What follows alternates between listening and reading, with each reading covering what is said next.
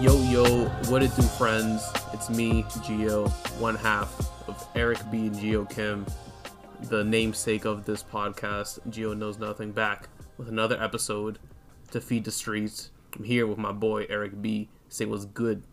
Hi, guys. How you doing, man? How's your day?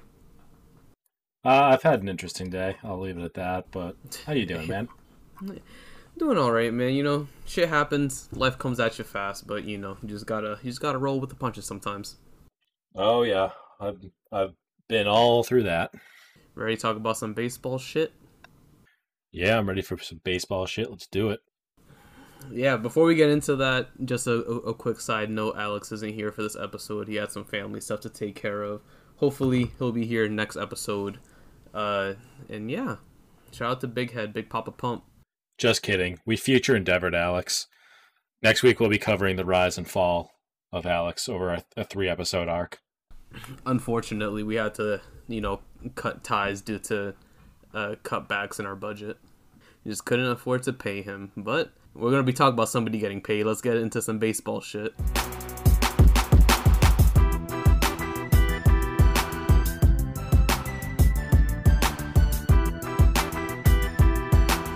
Alright, somebody got paid. It wasn't Alex. I didn't even think it was me or Eric, but it was Fernando Tatis Jr. of the San Diego Padres. He just signed a 14-year, $340 million contract extension, which is due to expire when he's just at the ripe age of 36 years old. Great deal for one of, if not the best shortstop in the league, probably number 2 behind Francisco Lindor, but there's no bias there, So this is one of those contracts that we're going to look back on, and I don't think any opt-outs have been announced yet for this deal. None that I've seen. I mean, it's not going to be a straight-up 14-year deal. There's definitely going to be some opt-outs hidden in there somewhere for him, but wow. 14 years, and they have this kid locked up. That is insane. Like, that is easily one of the most absurd things I've ever heard, just because, this is so unheard of. It's literally one of those contracts where you, head onto Twitter or Instagram and you read all the numbers, and you text your friends just are these numbers real right now? Is that what I'm reading? But the crazy thing is, he's 22 years old. He's played 2 years in the majors already. One of them being the shortened season last year. And actually, he hasn't even played a full season yet. He's only played 84 games in 2019 and 59 games. Well, 59 games was as close to a full season as most guys got last year. But that being said, I don't think I've seen a guy get paid for what he's expected to do and not what he has done in the past. Because typically with these contracts, we see guys who have already had a 7 or 8 year career where they've already been absolute studs for their entire career up to that point, and they're finally getting paid. So we see Bryce Harper, who is, I think, was 29 or 27 at the time of signing. He was 26, so he was 26 when he got that contract. But you see guys who have already have all these years of experience, they have all this service time, and you know what they are. You have a very, very, very clear picture of what they are, and almost know exactly what they're going to do. Now, Bryce Harper, because he came into the league at 19, was one of the guys who could actually, going into his prime, was able to sign one of these massive contracts. Typically, we're seeing these massive contracts on guys like Albert Pujols, who sign a 10-year contract for $250 million, and they're signing them when they're 30. Or closer to 30. So here we are, a kid who's 22 years old, getting a massive, massive contract because he is expected to be one of the best players in baseball, period. This is the 3rd largest contract in MLB history, behind Mike Trout and Mookie Betts. And kind of to piggyback off of what you said, if you think about it, Mike Trout, when he got his big deal, he was already Mike fucking Trout. When Mookie Betts got his deal, he had already won MVP, and everybody already knew that who Mookie Betts was. Also, like you said, he's only played 140-ish games, and they've already committed to give him $340 million for a guy that hasn't even played a full season yet. Like this shit is unheard of. At least in my lifetime that I could remember.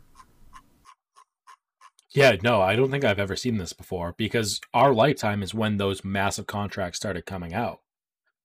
And again, looking at Mike Trout, when did he sign his big extension? Looks like he signed his extension 2020 or 2019. Yeah, I believe he was 2019 because he was right after Harper, right?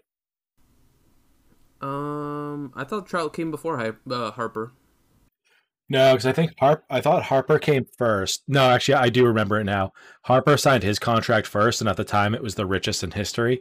And then Mike Trout signed like 3 months later Oh and yeah, made his yeah, yeah. contract the richest. Yeah, I remember that. I remember how hilarious that was because I think Bryce Harper's a douche, and not like in a goofy way like J.J. Watt, but like in a shitty way, like Patrick Payne of the Chicago Blackhawks. Like, I just think the guy sucks. And the fact that he like wanted that big I have the richest contract in history, and then all of a sudden he lost it before he played a game on that contract was hilarious. So yeah. There must be something about Southern California. Maybe Scorpio Sky was onto something because I don't mind Harper. I kind of like Harper. I think he's kind of a douche. I mean, maybe not like as a person, but like as a player, yeah, I like him. But like all like being like a pissy little bitch and like complaining about everything and just I don't know, just being like a big baby. Obviously, I don't fuck with that. Yeah, like no, he's a good player for the game because he's like I do like how he's got some attitude on the field, which baseball is the most sterile sport in the world. So you really need something there. You need some sort of energy. Yeah, like so I like when he does stuff like that. Like I love when he pimps home runs and just like cranks one to the upper deck at Citizens Bank Park and just like stares at it for a couple seconds. Like that's awesome. Yeah. Same with Tatis. Like when he's pimping home runs, doing all the bat flips. That's why we love him. He's just a kid trying to enjoy playing the game that he loves. Yeah, but then Bryce Harper's the kind of dude that like shows up at your house while you have some friends over having a small party with a 30 rack of Bud Light, and then when you tell him to leave, he threatens that his dad will sue you. Like that's the kind of person Bryce Harper reminds me of, and that's probably why I hate him. I feel like Bryce Harper is like the kind of dude to like play wiffle ball in his backyard with his kid, and he just hits like an absolute bomb like four houses down, and he still pimps it. Not even on his own kid, on his friend's kid, a kid he doesn't even know, random kid at the park. Listen, if doing that is going to make you a douche, then I'm going to be a massive douche when I have kids. Because I fully plan on doing that. You and me both, maybe, now that I think about it. Never mind, I take that back. I mean, whatever, I'll be a douche as a dad. Fuck it. Good player. I'm just not a fan of him fighting with Jonathan Papelbon in the dugout. That's it. To be fair, though, Jonathan Papelbon's a psychopath. Yeah, if you're gonna try to fight a dude, you might as well go for the biggest, craziest looking dude, and we would know as Red Sox fans. Yeah, before we get too much further off topic, that like circling back to Tatis, I think this is the type of contract that will set the future of player contracts. Like if you have a guy who can show up again, because like Mike Trout went to arbitration for years before he got his major contract, and granted, arbitration for him is still, 20 million, 34 million, 36 million. It's still a lot of money, but it's just another ballpark we're talking when it comes to signing a guy who you still have under control and just paying him for what he's like projected to do. Pay him for what he's going to do, and instead of paying him for what he did in the past. Yeah. Like I think that could lead to a monumental shift in contracts for younger players, or not, because Major League Baseball sucks like that. But especially with us getting a contract like this, and the one that Trevor Bauer signed, where he gets an opt out after every single year and still manages to have all that money like guaranteed if he does play. Like both of these contracts could possibly change the MLB forever. Like you got a guy with an opt out after every year breaking the AAV record, and a kid that hasn't even played a full 162 getting paid 340 million over 14 years. Like this shit's crazy. It's nuts, but I'm all here for it. Oh, 100%. I feel like this is like one of the changes that the game needed is players coming in and shaking it up not only on the field but even off the field as well when it comes to their contract negotiations. Yeah, now if they can just get these guys to do like media and stuff and have be like fun characters and Yeah, but also I feel like the media doesn't make it appealing for them to want to do media. At least most media. it's not even just media, it's doing advertisements, it's like putting your face out there, showing you have a personality. Like these guys just don't have an interest in doing it. And Mike Trout, above all else, Mike Trout like goes home and reads weather reports. That's something else that I feel like this contract can change is that like Tatis is like even the two other people in the top three biggest contracts in the history of the MLB, Mookie Betts and Tatis. Those are two like extremely credible and marketable people that are easy to market. People's fans love them; they're fan favorites like anywhere in the country. And then you have Mike Trout, who's like the consensus number one best player in the league, but they haven't been able to market him, or he hasn't been able to market himself. He hasn't wanted to. He's gotten plenty of opportunities to do it, but he doesn't have an interest in it. And I can't say I don't blame him. He seems like just like a really chill guy who just happens to be the best baseball player on the planet. But it's just like one of those things where you can't force a guy to do something he doesn't want to do. So hopefully guys like Tatis and Betts can really, and I mean, we haven't really started seeing Betts in anything yet, and he is in the second biggest media market in the country playing for a world champion team. And we're not seeing his face everywhere. I mean, at least when we had him here, we would see him in commercials and shit. Yeah, small local things. Yeah, true. Yeah. Do you think Mike Trout's marketability has to do obviously with him not being interested in it, but also him not being part of a team that has been consistently good or ever really good? A little of A, a little of B.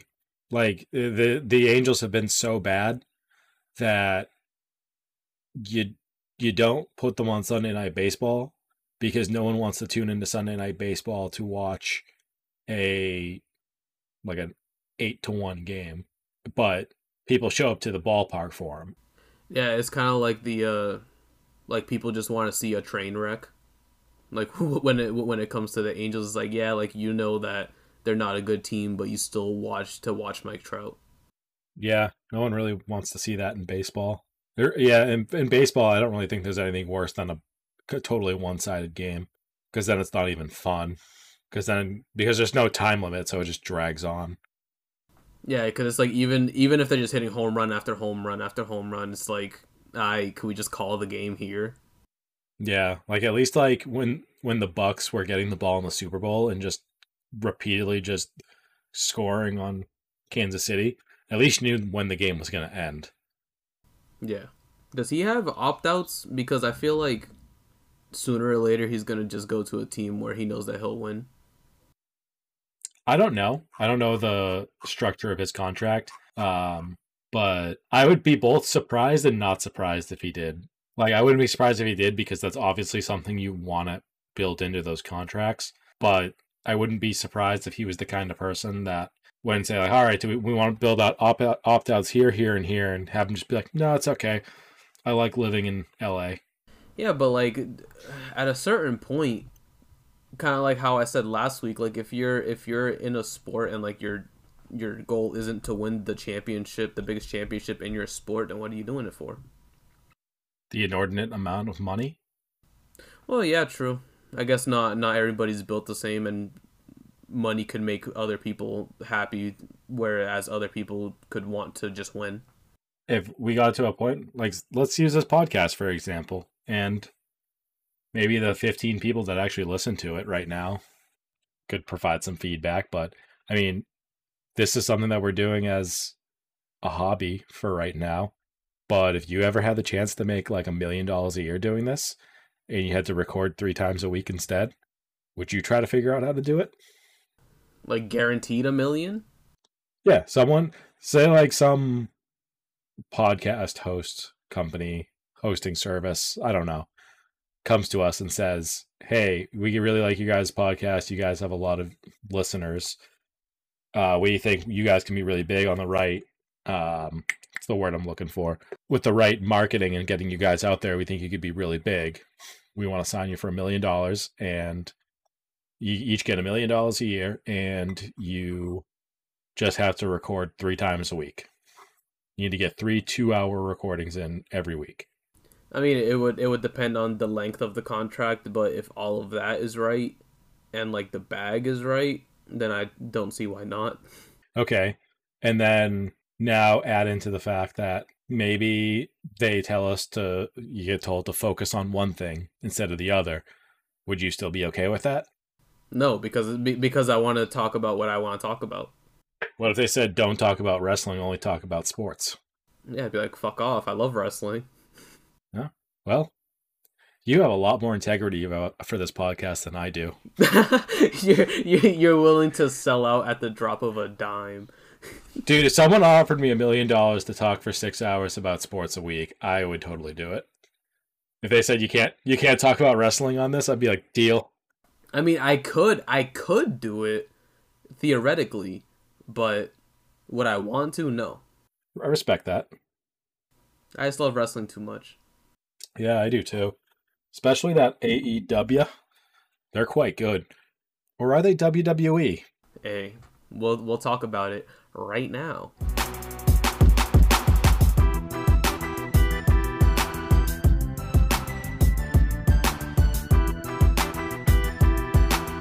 All right, before we actually get into the AEW show from Wednesday, they put on some matches on their YouTube channel on Monday. It was the Japanese side of the women's eliminator tournament.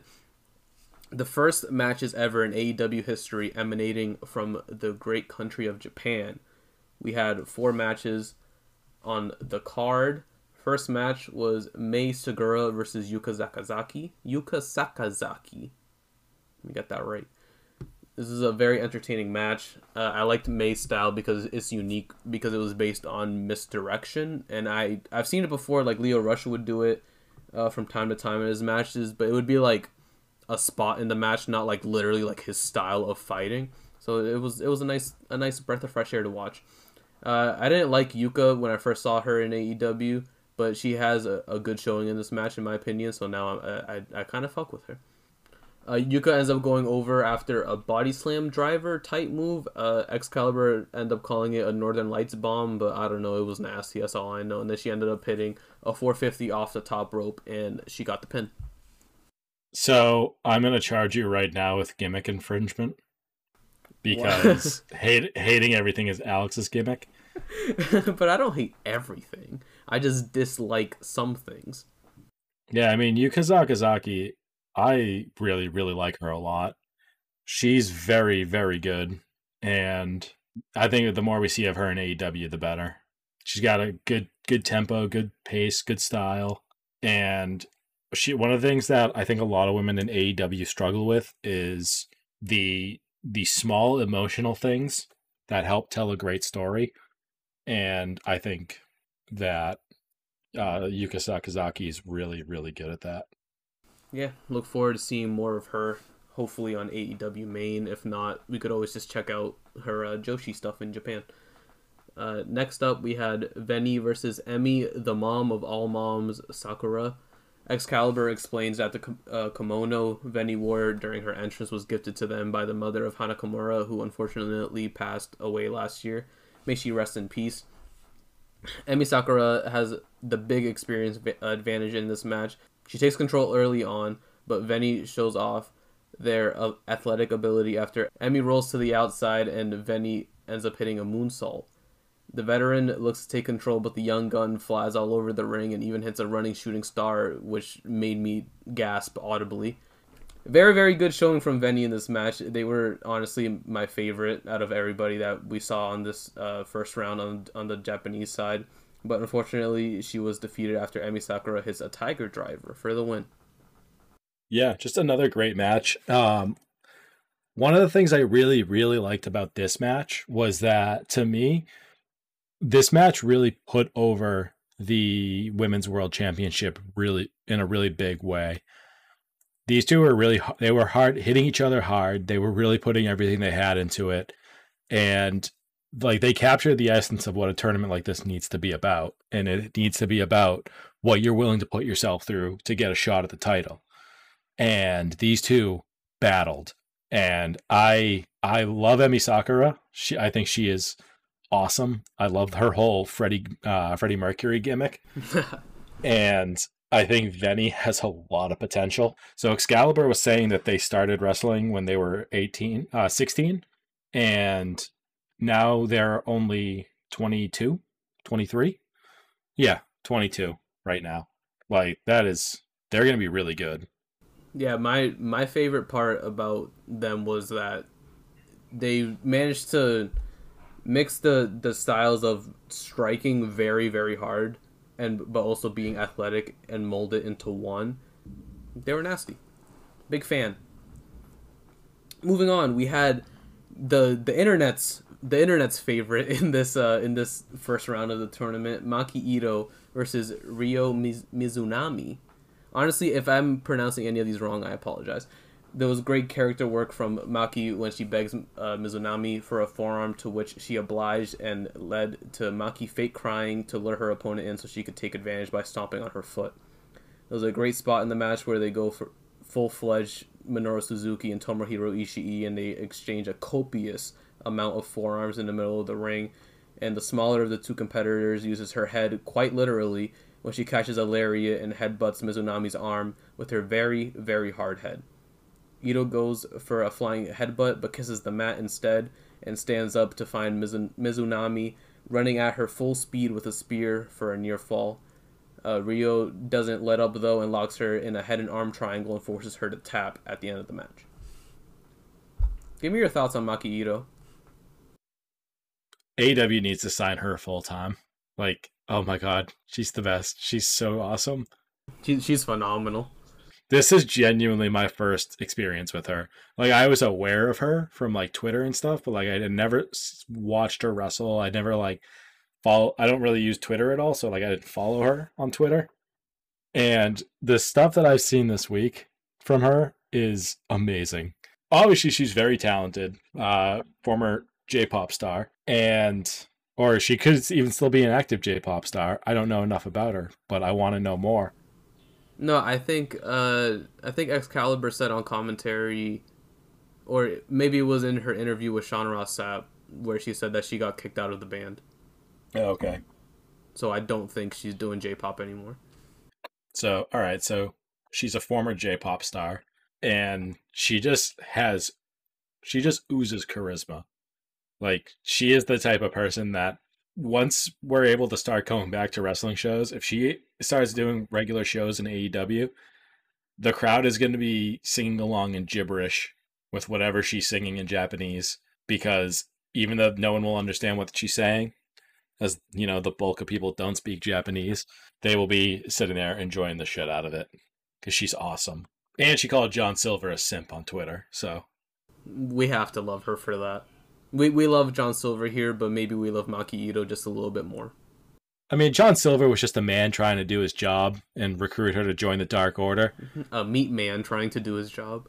I'm sorry, the meat man. But she just straight up called him a simp, and it's just the best. If that's a sign of her Twitter game is off the charts. Next up, for the main event of the first round of the Japanese side, we had the legend Aja Khan versus Rin Katakura. Aja Khan debuted in 1986, and we are in the year of our Lord 2021. Like, isn't that fucking insane? She debuted, wasn't that like the year after the first WrestleMania? Wasn't the first one 85? First one was 84, I believe. We just had 36, right? So what was 36 years ago? That's a lot of math. So yeah, 85. You're about right. Aja Kong has been wrestling as long as WrestleMania has existed. Let's go with that. And she's still a force. She got those heavy hands, dropping elbows on everybody. Insane. But this was essentially a squash match aside from a couple small hope spots. And Rin just refusing to stay down. Because it literally took a top rope elbow drop for her to stay down. From a 35-year-old veteran doing top rope elbow drops. Not a 35-year-old veteran, a 35-year veteran. I apologize, 35-year veteran. She looks great. She looks like she's 35. Shout out to Aja Kong. Yeah, Aja Kong is great. I hope we're able to eventually get the Aja Kong versus Awesome Kong match that was teased back in the days before we were living in a global pandemic. Because I want to see that match. I miss Awesome Kong so much. I wish she was like on AEW still. I would love to see an Awesome Kong versus Aja Kong match on like Double or Nothing or All Out. Just beat the absolute shit out of each other. Yeah, absolutely. It'll be like an 8-minute match and it'll be awesome because they'll just beat the crap out of each other. Yeah, I know, right? So yeah, that was a good way to like really kind of kick off not necessarily kick off the women's tournament, but the Japanese side of the bracket. That was a really, really good show. Very good start. And I am very excited for Monday night when we get to see it again. Do we know what the matchups for Monday night are? Let me look these up. Yeah. While you look it up, who do you think is taking it all from the Japanese side? It's tough to say without knowing what it's going to look like right now. Let me pull it up. So we're going to have Yuka Sakazaki versus Emi Sakura, Ryo Mizunumi versus Aja Kong on Monday. This is tough because Yuka Sakazaki's my pick. She was my pick at the beginning to make it out, but she would have a couple of really tough wins to get there at this point. So I'll stick with her. I'll still say it's going to be Yuka Sakazaki. So I'll pick her versus Emi Sakura. And, does she slay the giant? I don't know, does she? She slays the giant. I'm going to say Aja Kong is going to beat Ryo Mizunami, and Yuka Sakazaki will beat Aja Kong in the Japan final. And at Revolution, we will get Yuka Sakazaki in the Eliminator finals. I think it'll be Emi over Yuka and Ryo over Aja. So we get Emi versus Ryo, and I think Emi's going to win it all. So in the finals, Emi versus Mizunami, I think, is going to be the finals.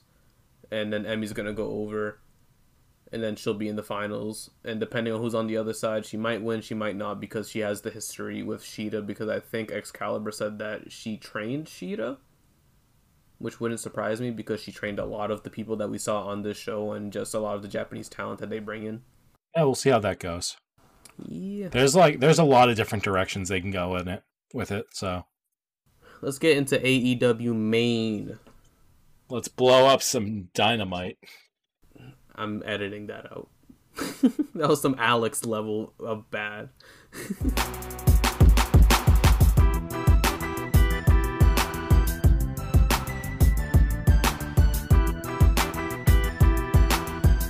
The show started off with Hangman and Matthew Hardy versus TH2.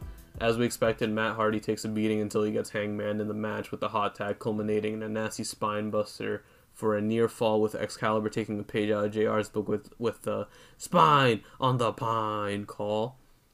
Matt gets back in the ring and is on the brink of losing the match for his team, but Hangman saves him with a double barrel buckshot lariat, followed by Matt completely spiking Jack Evans with a twist of fate. After the match, it's revealed that the contract Matt signed last week was for a match against Hangman at Revolution, which turns into a money match where the winner gets 100% of the loser's first quarter earnings of 2021. Adam is then attacked by Isaiah Cassidy, who was in the Jackson Duval costume, and TH2 attack him as well after Matt Hardy offers them $3,700, but the Dark Order come out to make the save. So the first thing I'm going to do is correct you and Tony Schiavone. It is Jackson DeVille, not Jackson Duval. Second, I apologize to the city of Jacksonville. Don't apologize to them.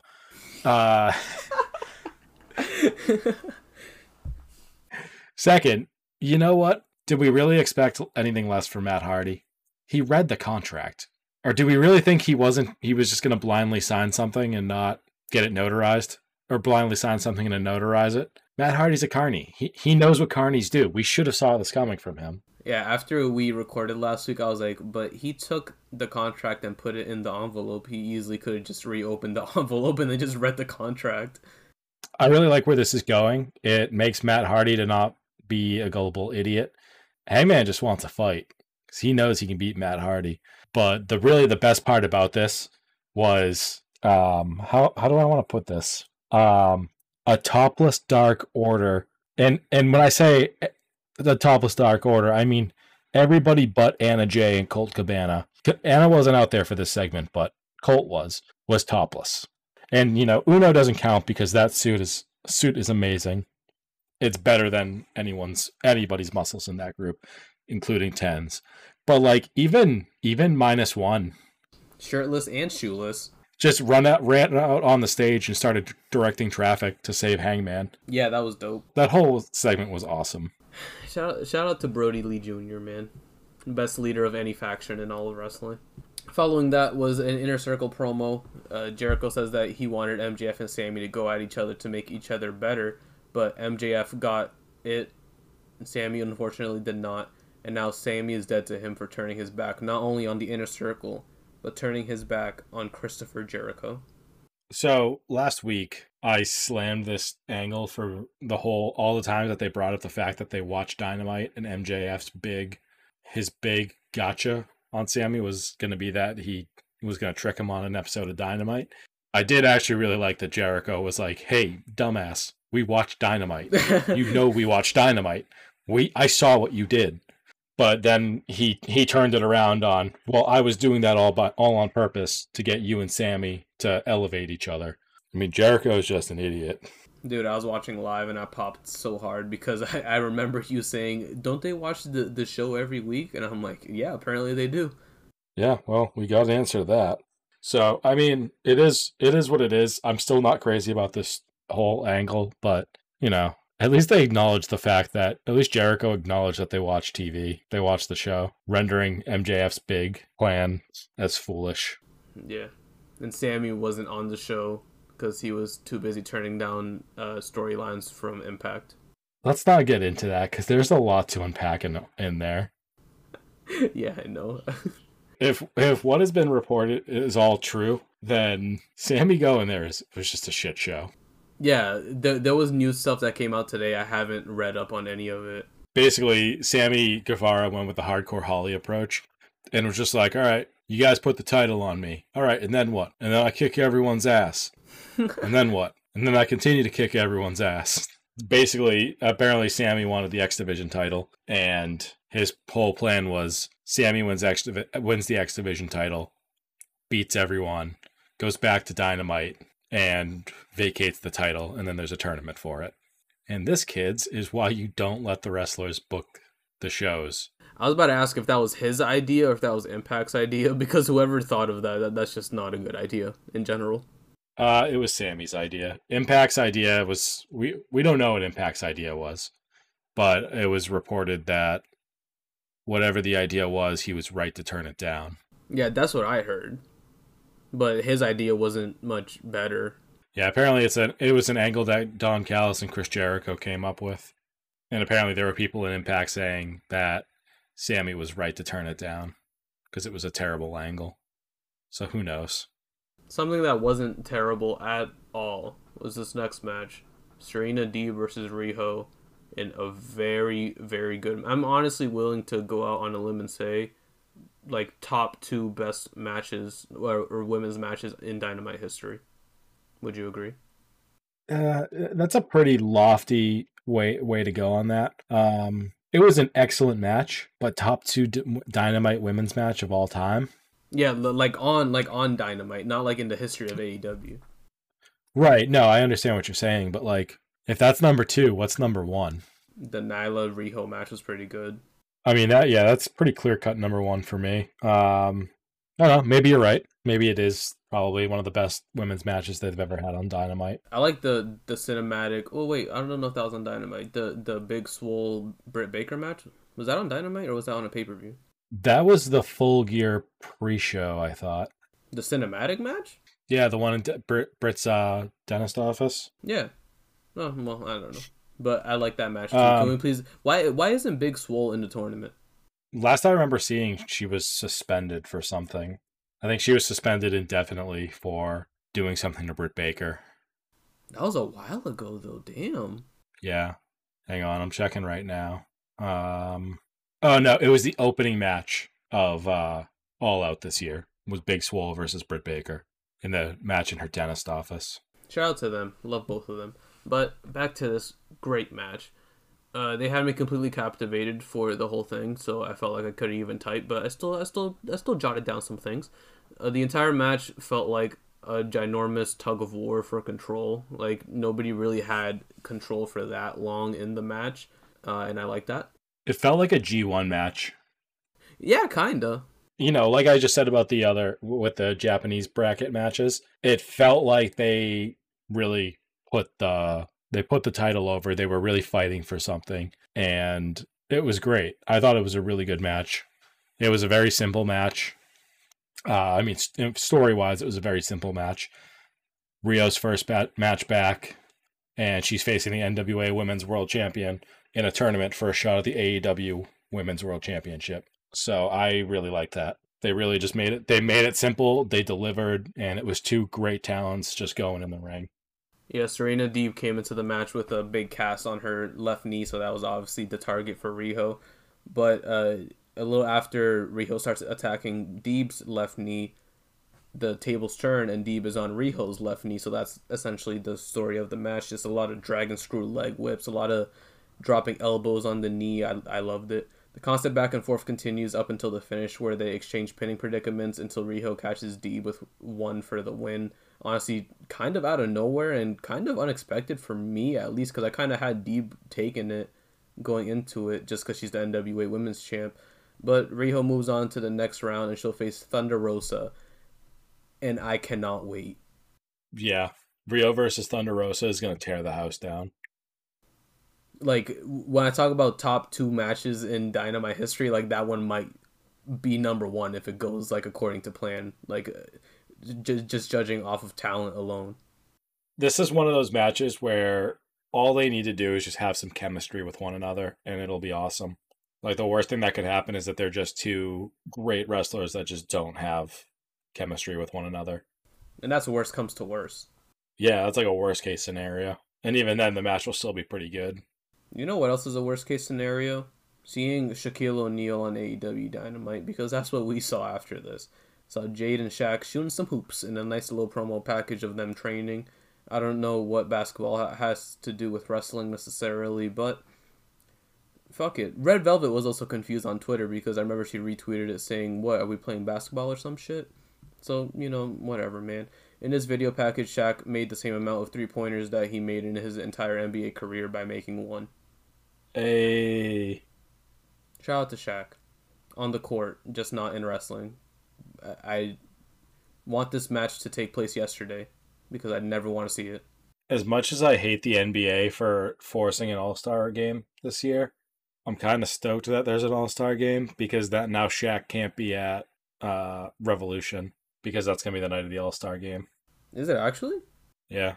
So the match is being moved up to the Dynamite before now. Oh, that's why it's on Dynamite.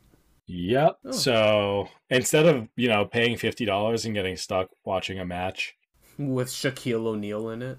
Actually, the All-Star Game's on the 7th, and Revolution, I believe, is the 6th. Well, I mean, either way, he would still be in Atlanta, I'm assuming. Oh, never mind. Revolution is on the 7th. Oh. Huh. That's interesting. They're doing a Sunday pay-per-view. Oh, that is kind of weird. It's usually on Saturdays for them. Yeah, I'll take it. I don't mind. But yeah, I think it's going to be better having Shaq on Dynamite because if he's on Dynamite, people don't have to pay to see him, and it'll probably drive bigger viewership than pay-per-view buys. So, and it'll hopefully be a shorter match than if it was on a big pay-per-view. Yeah, hopefully they save picture-in-picture for it and just use that for like one of the picture-in-picture breaks. Oh.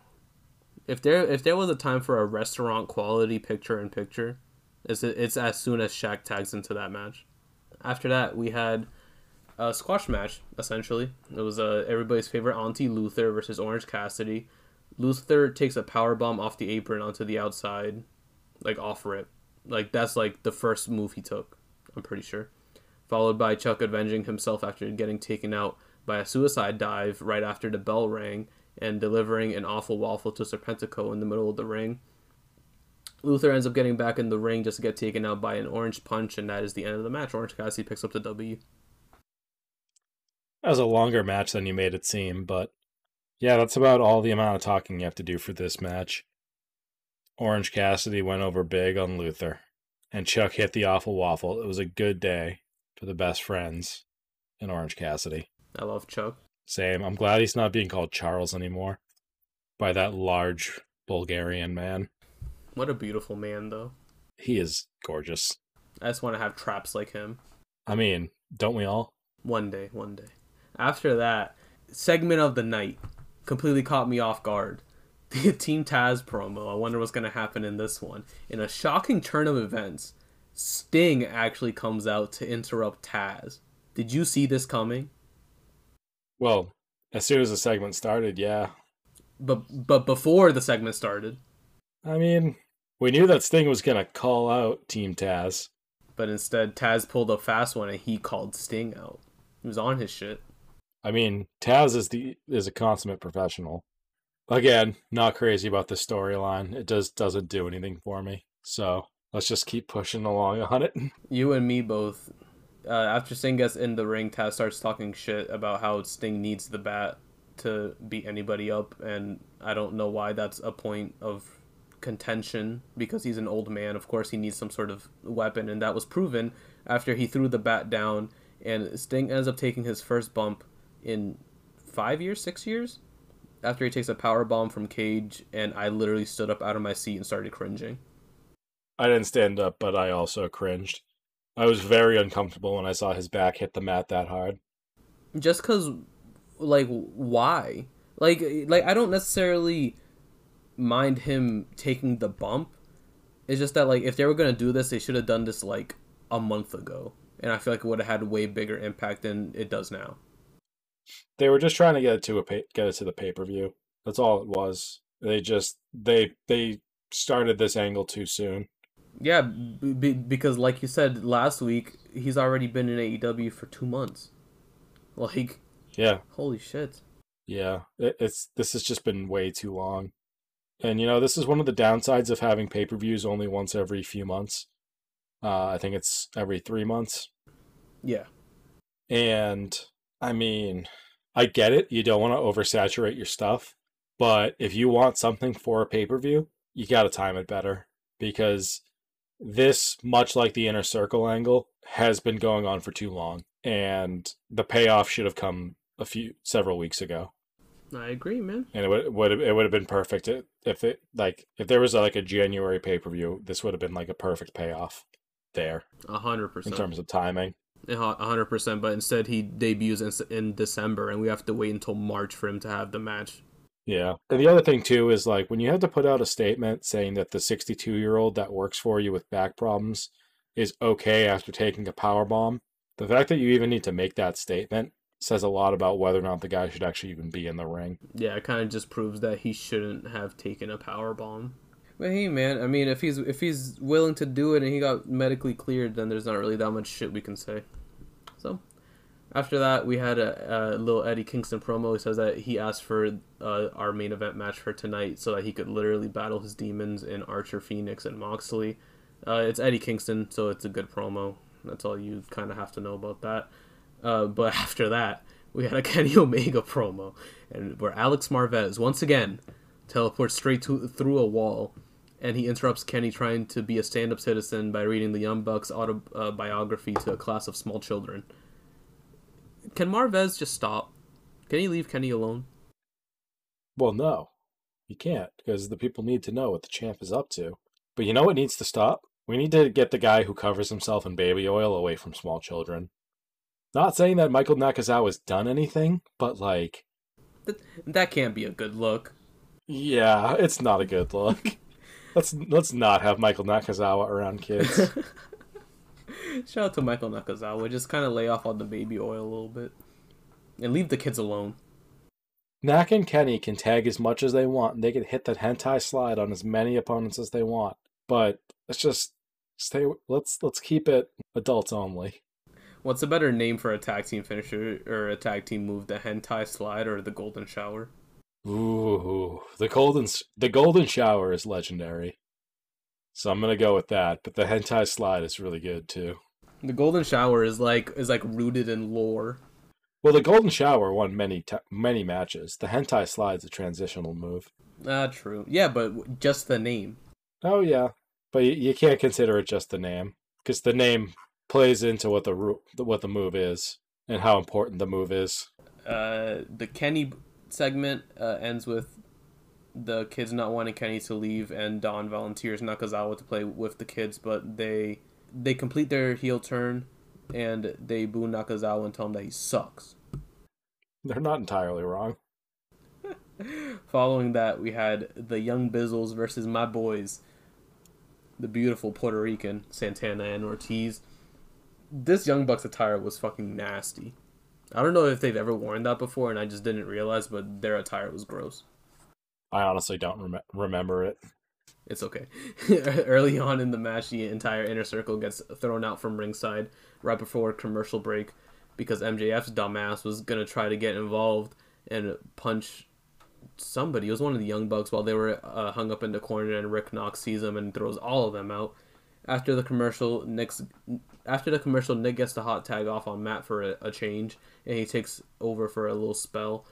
The Bucks set up for more bang for your buck, but is countered by an Avalanche Falcon Arrow, and Santana thought he had done the deal, but unfortunately it's only a near fall. Santana and Ortiz hit their roll through double cutter move, followed by the street sweeper, which was a very nasty near fall because Matt legitimately had to tackle Rick Knox for him to stop counting, essentially. Barely got in. They think they have the upper hand after they, as in Santana and Ortiz, think that they have the upper hand after they powerbomb Nick into the crowd. Ortiz gets up on the apron and he starts shouting, "The best! The best! The best!" Gets in the ring and he ends up getting rolled up for the loss. So anticlimactic. I was just like, damn. But it was at least a good match, a good showing for them. Post-match beatdown ensues that we're kind of accustomed to with AEW. We get at least 3 of these a week, it feels like. The Inner Circle is back out and they attack the Inner Circle is back out and they attack the Young Bucks. We go backstage to Kenny and the Good Brothers watching on the big screen. Kenny wants to go out, but instead Don sends the Good Brothers out, and they do a little waddle. They waltz their way to the ring very slowly to save the Young Bucks. And yeah, also another good touch I liked about this was how Santana and Ortiz didn't get involved in the beatdown, because Ortiz was just sitting in the middle of the ring just distraught that they lost, and Santana had to go and hold his head and tell him everything's gonna be alright. Good character stuff. Nice and subtle. Very. I liked this match a lot until the finish. I hate the finish. Very underwhelming, right? Yeah, because, oh my god, they're 2 of your best teams, and they can just go, and you just, I don't know. I just don't think it was a good idea. It's even if they would have ate 3 super kicks each into a Meltzer driver on Ortiz, that would have been a sick ending, and then just have the same thing happen. Inner Circle comes out and attacks them immediately as the bell rings. No, just let them hit the BTE trigger for the win. I hate roll-up finishes like that in title matches, especially when it's not an if it's an underdog pulling something off and stealing a win. I like it because it fits the character, it fits everything. But Nick stealing a roll-up victory as the defending champion against Ortiz, it just, I don't know, it's like you said, it's anticlimactic. It just wasn't as fun. It wasn't quite what it could have been. I agree 100%. Great match, just a shitty finish. We had another tag team match on the card. Sydal Brothers versus FTR. The Sydal Brothers start kind of hot, but are quickly slowed down by the brute old school style of FTR. That is, until after the world famous commercial break we've all come to love, when the Sydals get a blind tag and take control after Matt comes in and Mike's hit a moonsault, after Matt comes in and Mike hits a moonsault to the outside. FTR wouldn't be down for long though because they knocked Matt off the top rope when he was going for the shooting star, and they ended up hitting Big Rig for the win. Following the pin, they try to cut off Mike's hair but are intercepted by the Jurassic Express all in the ring. Luchasaurus has a new mask, and him and Jungle Boy lay out FTR. That was a really good match. I honestly had never seen or heard of Mike Sydal before this. I didn't know Matt Sydal had a brother who looked just like him. But damn, they're really good together. I really liked him. He really, really worked really well in this match. The only time I ever heard of Mike Sydal was, I think he's one of the few people to take the infamous top rope flipping Styles clash, like successfully, I think. It was not successfully. He got very injured doing that. I didn't remember if that was him or if that was somebody else. I just didn't want to say that he's the one that got injured. No, he was the one that got injured. Oh, that's unfortunate. Shout out to Mike Sydal. I'm glad you're okay, man. And you're right. He did look pretty good in the match. Honestly, when they first announced it, I was like, wait, his brother wrestles still? Because I thought, you know, I had the whole him getting injured thing. I thought that he like retired after that or something, and I hadn't, because after that I had never heard of him again. But yeah, you know, great showing for both of them. I hope we officially add another brother tag team to the AEW tag team division. Yeah, that would be fun. And then we could get the Tournament of the Brothers. You get a brothered up tournament, brother. Bro, we can join. We're not brothers, brother. Yeah, but we're brothers, brother. After that, we had a Mox promo. He basically tells Kenny that he's not done with him and that he's going to beat Kenny for the title and get back his baby and all that good stuff. And this leaded into our main event, which was Mox, Lance Archer, and Phoenix versus Eddie Kingston, Butcher, and The Blade. And I know that we said it before on an earlier episode of the podcast, but Phoenix is, in my opinion, without a doubt, currently like top 3 wrestlers in the world. Just like strictly in ring. Oh, without a doubt. I'm so happy he finally gets a chance to showcase his skills on a grand stage. He came out cosplaying as his own brother because his brother got his eye fucked up by Kenny, so you know, shout him. That's a nice little shout out from him to his brother. There was a good spot where Archer is going for the old school moonsault, but he ends up getting grabbed by Butcher, and Phoenix runs the rope and just straight kicks Butcher in the face. It was nasty. Like, Archer was still on the top rope, and he rope walked and kicked them. Insane. Archer and Phoenix are like also like 2 of like the most fun people to watch currently, in my opinion. Like, they're just so entertaining, and it just looks like they're having the fucking time of their life doing what they're doing. Yeah, I would agree with that. Yeah. Archer is in firm control until the heels start using their special tactics, but Phoenix comes in with his expected one of the best hot tags in wrestling, including a tope con hilo with his hands behind his back and a huge frog splash, like Art Bar like type height that he got on that shit. Things spill to the outside, and Archer chokeslams Phoenix onto Butcher and the Blade on the outside. And Phoenix did like a little tornillo out of the chokeslam. We're left with Eddie Kingston in the ring. And one thing I like about Eddie Kingston is that like whenever he's in these multi-man matches, he always seems to get the spot where he just like takes the fucking like a whole bunch of moves from 3 people in a row. And I like that about him because it just shows how unselfish he is. Yeah, he definitely works to get everyone else over, and he does a very, very good job of it. Just shows how good of a leader he is, trying to bring everybody up with him. Eddie showed some heart, kept fighting till the very end, but he ends up going down after a nasty paradigm shift from Mox onto him. Looked like he completely spiked him, but you know, he didn't, but it looked nasty. Another segment of a post-match beatdown happens when the Good Brothers come out. They attack Mox. Kenny comes out. He looks Mox eye to eye, and he tells him that he will get his rematch that was instilled in their contract. And the rematch will be an exploding barbed wire match. To which Renee Paquette took to Twitter saying, in all caps, or no, it wasn't in all caps. It was just sentences that said, one said exploding, the next one said barbed wire, and the next one said death match. Like, I also read something on Twitter that said that like Tony Khan is just trying to get back at all the people that made fun of him for collecting like old FMW tapes back in the 80s or 90s, which is I could see that being a true statement with what's about to transpire in this championship match. Oh, please. You say that like it wasn't Mox and Kenny who came up with this idea in the first place of having like some sort of a barbed wire match or having some sort of death match. And then that's when Tony was like, guys, this is it. Here we go. Tony just like a glare came over his eyes. He's like, guys, I have the perfect idea. Hey, we want to do a death match to really put a stamp on this feud. Oh my god, guys, I know exactly which one. He just busted out like an old ass DVR, old like old standard definition television. Just popped in some FMW, like some fucking Hayabusa. I wonder if he saw Luther in one of those tapes. Probably. It's probably why he signed Luther. Well, yeah, exploding barbed wire death match. I can't wait to see what they do, but I also just don't want anybody to get hurt. But, you know, knowing AEW, they'll try their best to do it as safe as possible.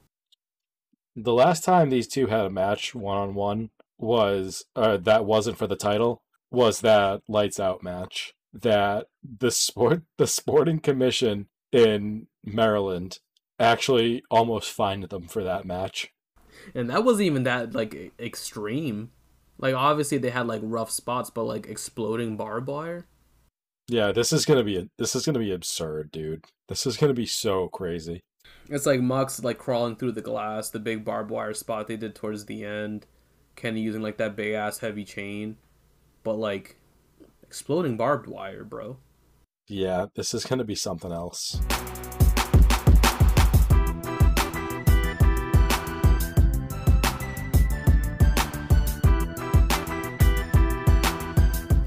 Alright guys, thank you for checking us out. Please make sure you like, subscribe, follow us on Twitter, follow us on Spotify and SoundCloud. Tell your friends, share this with everybody you know. Share this with the old lady you work with that's kind of annoying, but you still kind of fuck with her because she treats you nice sometimes. Guys, we were a mess tonight without Alex fact-checking for us. Please like, share, and subscribe so that we can rehire Alex. Yeah, Breaking Kayfabe, we recorded for 7 hours, and it's all because Alex wasn't here to look up stuff for us. Do you guys have any idea how much time it is to be completely unprepared for a show and do all the prep while you're recording? It's a nightmare. Yeah, we need Alex. We need you, Alex. Dumb Cody Rhodes, Mark. Fuck Cody Rhodes. All right, guys, we'll be here next week. Eric, say adios. Adios, mi amigos. Hope everybody stay safe. Wear your mask. Don't cough on people. Don't kiss anybody you don't know. And yeah, peace.